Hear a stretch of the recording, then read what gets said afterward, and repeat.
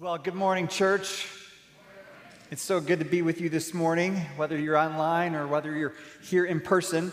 Welcome, as Sue said a few moments ago, to the season of Advent. This is for many the most wonderful time of the year. For some of you, maybe it's the most difficult time of the year. For some, maybe you're just it's a mixed bag. There's some good and some bad. But I want to challenge you this Advent season. More than Amazon and Target and the Franklin Park Mall, more than those Christmas parties that are filling your calendar and all the hubbub and activities and trying to find the worst, most ugly sweater to wear at said parties, all the things going on, I want to challenge you to think about what this season's really all about.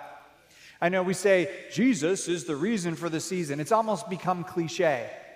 And yet, what this time of year really is a celebration of the birth of Christ. Santa has kind of co-opted it. The malls have certainly ripped it off. But the reality is this is a season, a time in which we pause and we reflect on Jesus. It's one of two times a year where you can actually say Jesus or you hear his name in modern culture without it being a swear word, which is rather refreshing, I think. But this season, this time of Advent, as Sue said, it's a word that means coming. Coming, or you might say arrival. Advent is all about arrival, anticipation for the coming. For hundreds of years, prophets spoke of a coming Messiah, the promised deliverer of the Jews. And this season celebrates his arrival about 2,000 years ago. Now, you may be thinking, if he already came, why are we looking back in time? There's actually two times where Jesus is visiting our planet. The first time he came as a baby. The second time he's coming back as a lion and a lamb, really a lion on a white horse. He promised to return. He said, I'm coming back soon, and Scripture says a day is like 1,000 years, so it's only been about 2 days. Some of you are like, soon, not by my timetable. See, we're in this in-between the first arrival, the first coming of Jesus, and the second coming of Jesus, an arrival that we eagerly anticipate. Just this morning, I was listening to a devotional, and it was reading through that beautiful passage that tells us that one day there will be no more death, no more sorrow. He will wipe every tear from our eyes. There will be no more taxes. There will be no pain and suffering. This is what we have to look forward to, family. Great things are ahead. In fact, I say the best is yet to come. And I believe it 100%. I want to challenge you, as we think about his first coming, to also think about his second coming. As we look back and we look forward, we're in this awkward in-between. How many of you like transitions? Transitions they're never all that fun. Whether you're leaving something horrible for something great that you're excited about, you just can't wait to get there. Every kid on every road trip has always asked the same question. Are we there yet? We don't like the transition. We want to get there. And some of us are unfortunately leaving. Maybe we've had transitions from really great things and we're anticipating something that is maybe a step down of one sort or another. This season where we think about Jesus, when we think about the Messiah, really, it makes me reflect back not only on Matthew, Mark, Luke, and John, the four biographies, the four accounts, the Gospels are good news of Jesus.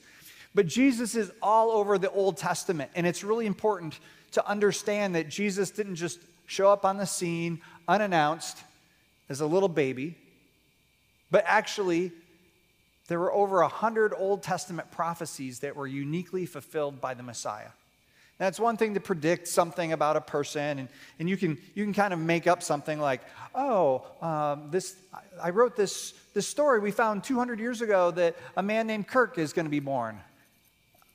Okay, yeah, hey, I fit that. But it's much more difficult to have those words, those prophecies, if you will, describe where Kirk was born and how he would die and all these details about his life. See, one of the reasons that I'm so passionate about Jesus, why I'm so sure that the biblical story is legit, is because over 100 prophecies predicted in great detail the coming of Jesus. And we're going to look at a few of those today. We're going to look at a few of these actually over these next few weeks throughout our Advent season. We're going to look at them through what may be the most amazing, beautiful music of all time, Handel's Messiah. I'm just curious, how many of you have experienced a full performance of Handel's Messiah? Okay, wow, quite a few of you. I have to tell you, this is a series I've been waiting about 20 years to do. I really hope you like it. Most of all, I hope Jesus likes it because he's the reason and the focus of this series. But for years, really going back to the first time that I saw the whole Handel's Messiah performed in Ann Arbor at the University of Michigan, I was just amazed at the content of the lyrics. I mean, I knew the Hallelujah Chorus. Everyone knows Hallelujah Chorus. And I knew a few of the other songs. But to sit and witness the whole performance from start to finish was absolutely astonishing. And so we're going to perform the whole thing for you. No, we're not going to do that. But we are going to give you exposure to several of the songs throughout the series. Now, one thing I noticed about the series, about Handel's Messiah, is much of it pertains not to Christmas time, but actually to Easter. And so if all goes well during these 5 weeks of Advent, we're going to focus on the arrival of Christ, the incarnation, the stories related to Christmas during this series. If all goes well, we're going to finish Handel's Messiah at Easter time and do what's the second and third part of Handel's Messiah, unpacking the lyrics. So I just want to encourage you, if you have the recordings of Handel's Messiah, this would be a great time to listen to it, to soak it in. I'm going to talk about a few modern versions of it that you may find easier for those of you that maybe aren't into classical music so much. But I really want to use Handel's Messiah as a tool to help us look at some of these Old Testament prophecies that predicted the Messiah. But first, I want to show you a video. It's about 6 minutes long, so sit back. If you have popcorn, this is a good time to get it out. This gives you a little bit of background of the making of Handel's Messiah. Check it out.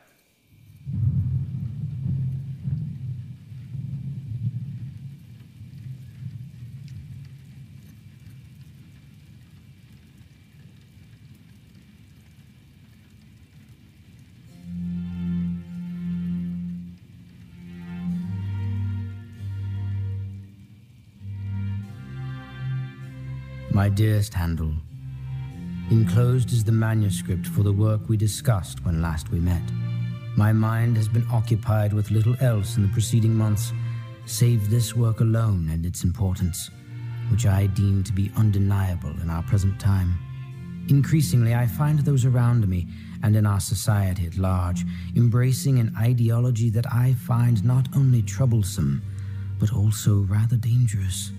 I need not remind you of my own brother, who became enamored with this teaching while at Oxford. I dare not suggest that this doctrine alone resulted in his decision to take his own life, but I do know that such thoughts must have offered little consolation when despair gripped his heart and clouded his thoughts.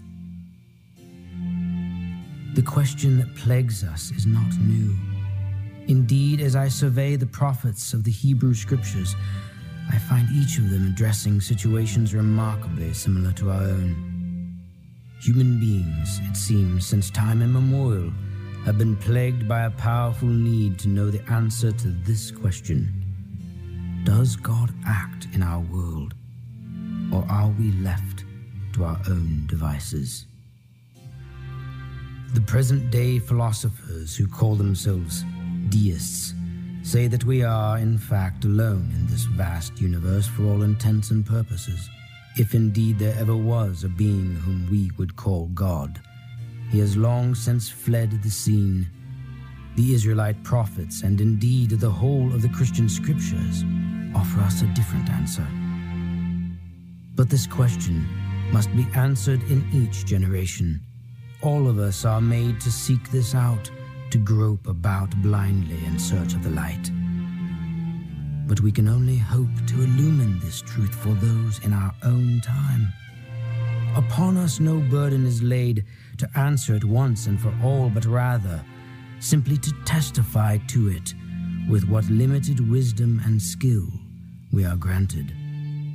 To hold our meager candle high in defiance of the terror of this present darkness which we find ourselves in. Wiser and better men than I have set pen and paper to this task throughout the centuries. My shelves are lined with the fruits of their labor, great tomes of knowledge, theological treatises, and commentaries on God's holy word. For this reason it behooves me to enlist you, my friend, as a co-conspirator in crafting a different sort of response to this question. As you read through the manuscript, you will find that I have not added any words of my own, but simply gathered and organized various passages taken from that immeasurable source of light and life that we call the Bible. The incomparable text that, as the poet King David once wrote, was given to be a lamp unto our pathway as we make our pilgrim journey through this world. Primarily, I have utilized the words of the Hebrew prophets and the words of the New Testament as found in the English translation commissioned by King James over 100 years ago, with the assistance of an older translation of the Psalms found within the prayer book. Yet more than simply what I have included, I wish to disclose to you the purpose that I set out to accomplish in crafting this manuscript. Simply, I have come to understand that there is no more suitable answer to the question of God's activity in our world than the person of Jesus Christ and his coming to earth. It was foreseen by the prophets and psalmists of old, and witnessed by the authors of the gospel accounts. Upon this strong and mighty rock, my own commentary, however eloquent, could add nothing of value to the majestic and marvelous words of Holy Writ. But I believe you, O Handel, might through your music pay homage to the beauty of these words.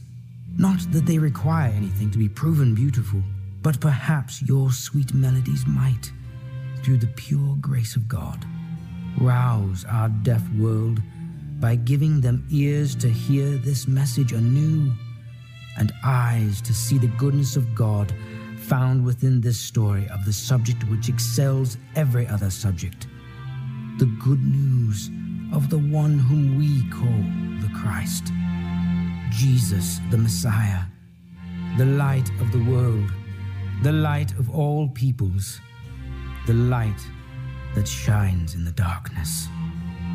Soli Deo Gloria, your dear friend, Charles Jennings.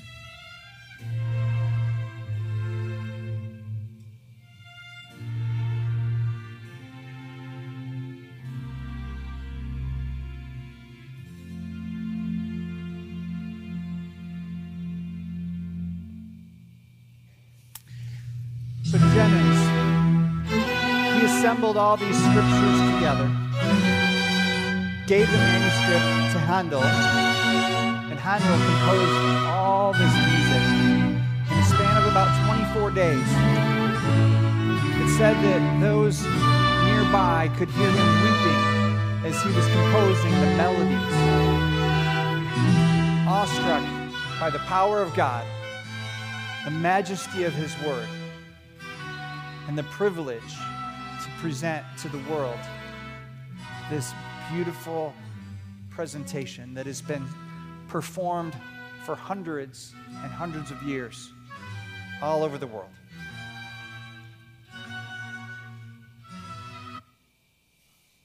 I hate cutoffs. I need to work on some, like a fade out here. Okay, so Isaiah is the first passage, the passage we're looking at today, Isaiah 41 through 5. If you have a Bible, this would be a great time to open it up. We're going to look at these 5 verses. Actually, 3 songs from Handel's Messiah come out of these 5 verses.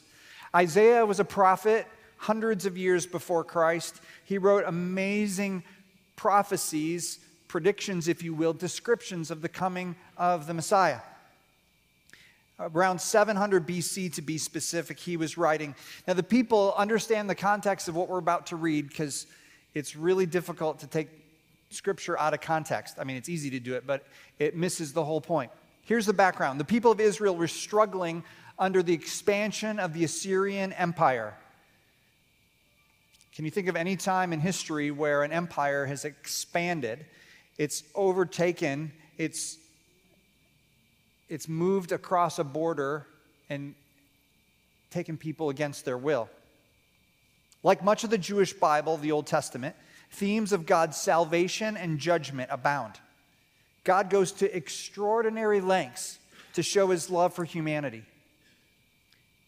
And we typically take that response, we turn away from him, and then things go south. It's a pattern that you see over and over again in the Old Testament. You've seen it really since the beginning of humanity. A lot of you are going through Mission 119 with Pastor John Soper online, and he says this is the cycle. Israel forgets God, they forsake God, then they start to worship other gods. Then God sends judgment upon Israel. Israel cries out to God. God raises up a deliverer. God saves Israel. Israel pledges to serve God. And then the cycle repeats. And they forget God, and they forsake God, and they go all the way down the line. Why don't we learn? I want to say to all of you this morning, where do you think you are in your personal journey? Never mind Israel, and America is not Israel, so don't insert USA here, although you could say any nation probably has a similar pattern. But in your life, are you, this morning, are you pledging to serve God? Have you forgotten God? Are you forsaking God? Are you worshiping other gods? Are you experiencing the judgment of God? Maybe you're at the place where you're crying out to God, SOS, and he's going to raise up a deliverer and save you, and you'll be overjoyed at his provision until you forget him and go through this process again. It's human nature. I wish it wasn't true. I wish we could just be stuck on pledging to serve God. And Sundays we gather to be reminded of this. It's an opportunity for us as family to come together and worship and to recalibrate our minds against all the lies of the world, all the false gods that say it's all about you and money and sex and power and just truth is whatever you feel, and instead to pause for a moment and recalibrate, reset on truth. Jesus said, I am the way, I am the truth, I am the life. So let's dive in. Isaiah 40, verse 1. Comfort, my people, says your God. Whenever you look for something in Scripture and you see something repeated, take notice. It's really important. We just finished a series on the book of Philippians last week, and perhaps the most famous line says, rejoice, and I say it again, rejoice, Paul says from prison. Kind of bizarre, writing about joy from prison, but he's trying to emphasize it because Hebrew did not have exclamation points or underlines. They certainly didn't have italics, and you know they didn't have font colors and all of these. They didn't have emojis to try to get attention. So they would use this device of repetition to get the point across. Comfort, comfort my people.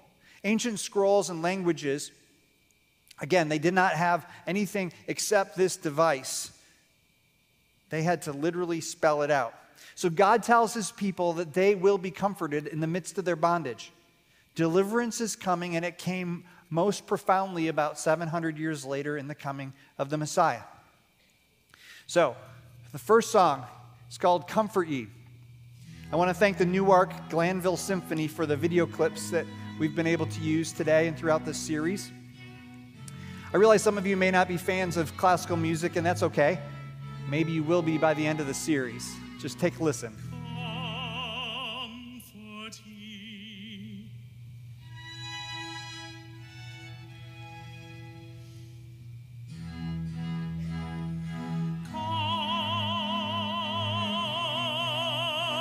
Comfort ye, my people.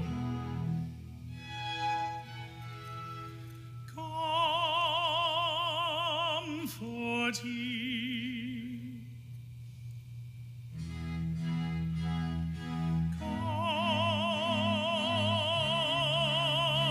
Comfort ye, my people.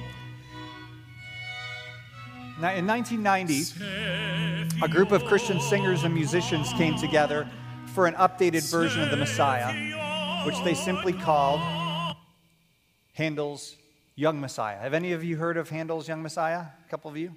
They actually did a nationwide tour. So I just want to give you a sample of Matthew Ward's version, kind of an updated version of Comfort Ye.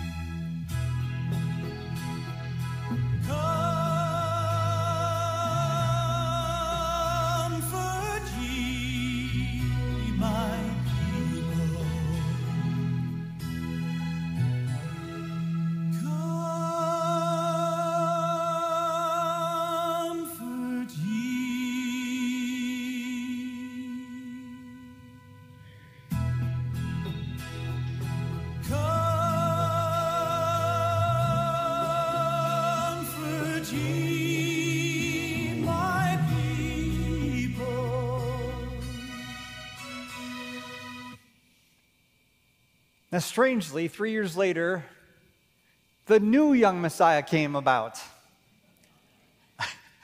I'm sure there's a story, but they got a different group of, you might call them contemporary Christian music artists together, and they put similar arrangements, slightly different. Here's Wayne Watson, Comfort Ye, just a sample.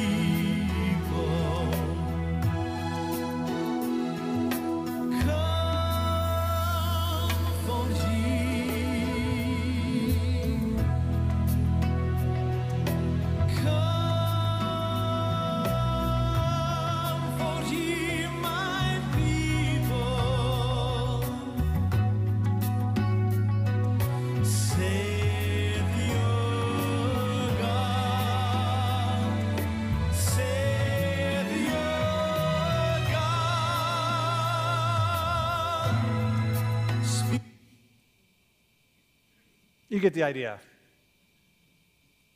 Now, my favorite rendition of Handel's Messiah of all time is this album, Handel's Messiah, A Soulful Celebration.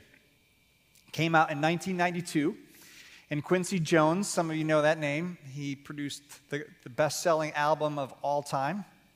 Okay, music buffs, what's the best-selling album of all time? Thriller, Michael Jackson's Thriller. Quincy Jones got together a bunch of gospel singers. And it's like an all-star cast of African-American artists ranging from Take Six and Diane Reeves to Patty Austin, Stevie Wonder, Al Jarreau, and the Richard Smallwood Singers. And here's Vanessa Bell Armstrong and Daryl Coley. See if you don't like this.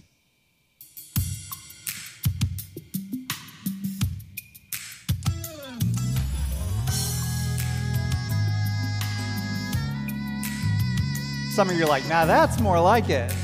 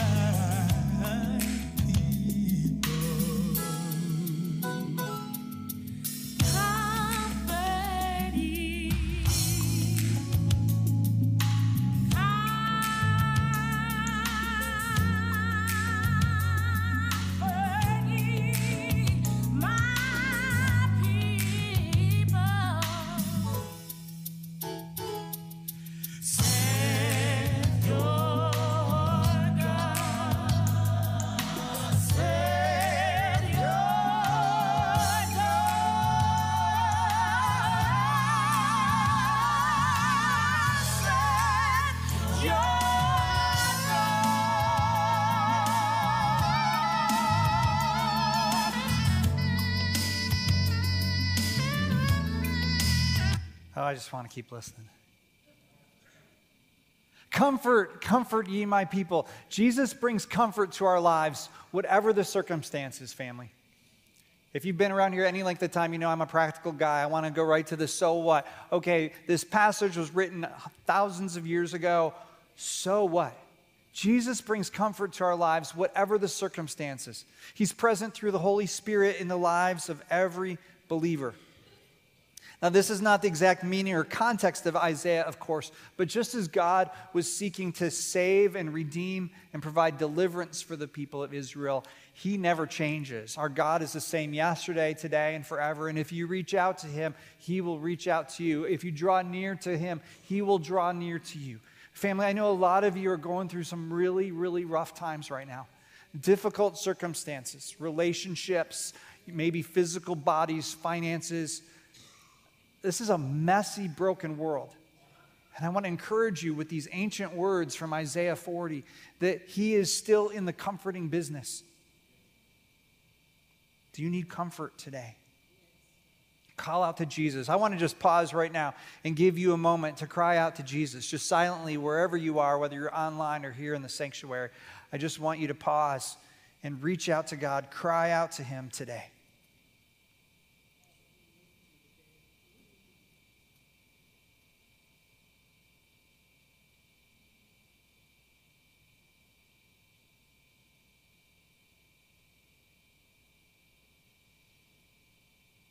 Jesus, I thank you that you are the comforter.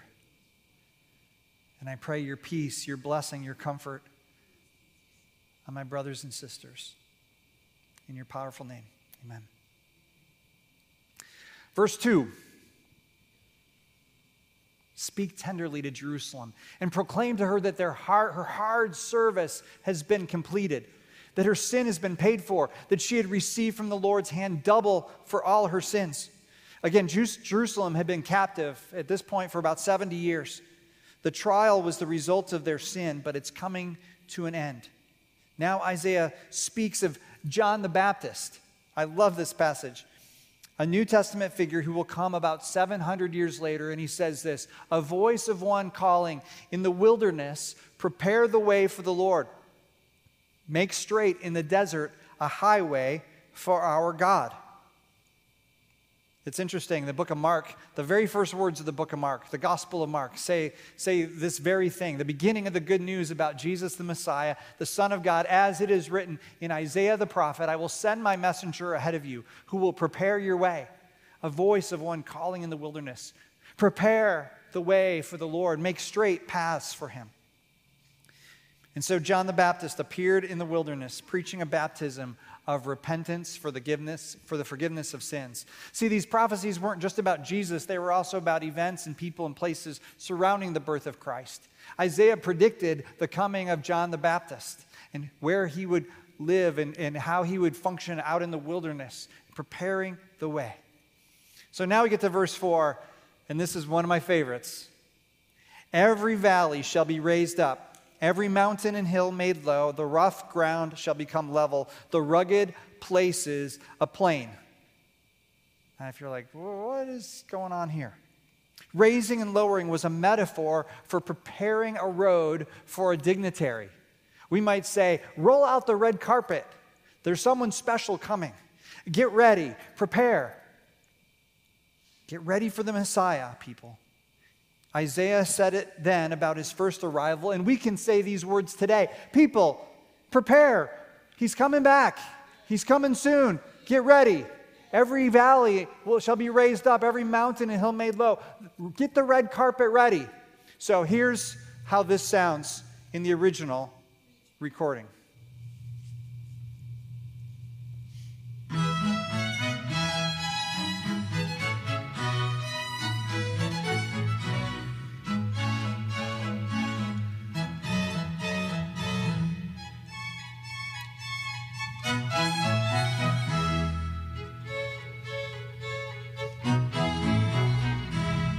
Every valley. Okay, we're going to just skip right on to this.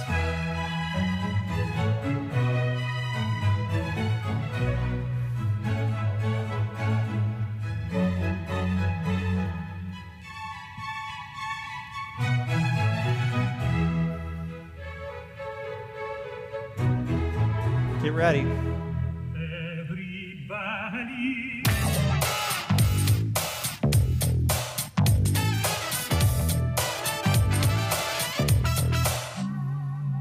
Every valley,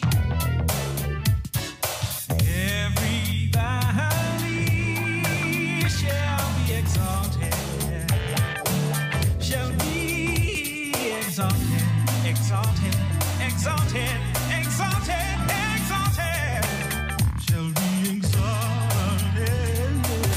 every valley,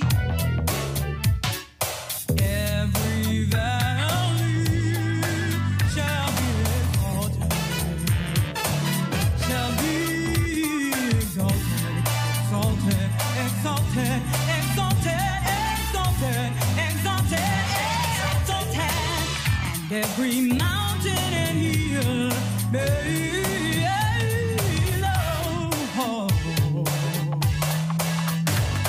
The crooked straight, and the rough places plain.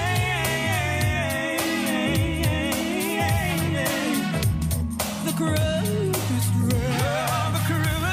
straight, and the rough places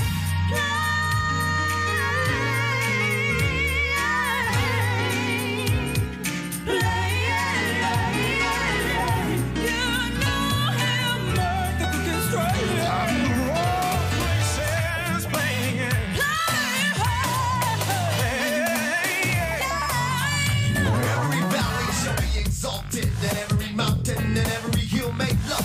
The crooked made straight and the rough places made plain. You'll let me explain. The top becomes the bottom and the bottom becomes the top. Oh, I just want to go all day with this. It doesn't stop. He said he'd take the crooked path and turn it into a straight one. But time. Our last verse for today, and the glory of the Lord will be revealed, and all people will see it together.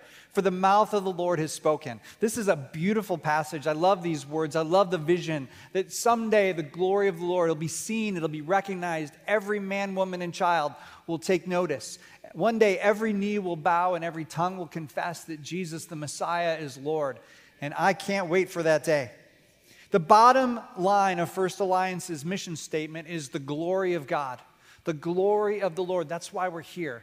The bottom line is not about me. It's not about you. It's not about our building. It's not about our music team. It's about the glory of the Lord. These days, it seems like nobody's paying attention to the Lord Almighty. But just you wait.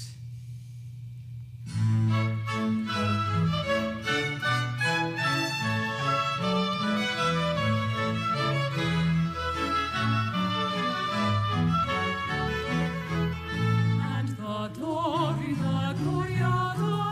And the glory of the Lord shall be revealed, shall be revealed, shall be revealed, shall be revealed, shall be revealed, shall be revealed, and the glory of the Lord shall be. We'll all remember what era that was taken from, right? Between the masks and the Zoom calls. So what? Today we wait for the return, the second arrival of Jesus. He's coming soon. Are you ready? And are you helping others get ready? Actually, God is with us now. Through the power of the Holy Spirit, Emmanuel, God with us, is present in the life of every follower of Jesus. It's amazing. My prayer is that this season we would center ourselves on Jesus the Messiah. Rather than giving into fear, we can experience the Prince of Peace, the God of comfort. I also want to encourage you to check out Handel's Messiah live. The Toledo Choral Society is performing it next weekend. There's some flyers at the Information Center. Tickets are available. I'm going to go. I can't wait to experience it. It's been a long time for me. But even if you don't attend the actual performance next weekend, stream the music. Watch videos on YouTube.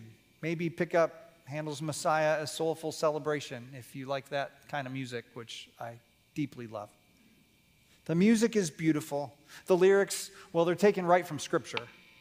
So they're perfect. They're truth. The Advent story is beautiful and even has a present reality as we wait for the return of the King.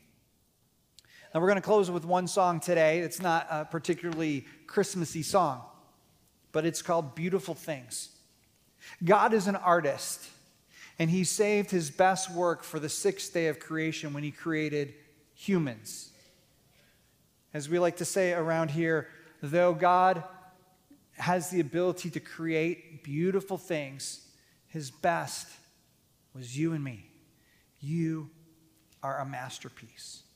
And as we focus this Advent season on Handel's Messiah, maybe the greatest musical masterpiece of all time, I want you to know that you are far more valuable than any musical composition. You are more prized and treasured than the most valuable painting next door at the Toledo Museum of Art. That you matter. You are a masterpiece. You are a beautiful thing. And God loves you. And we love you.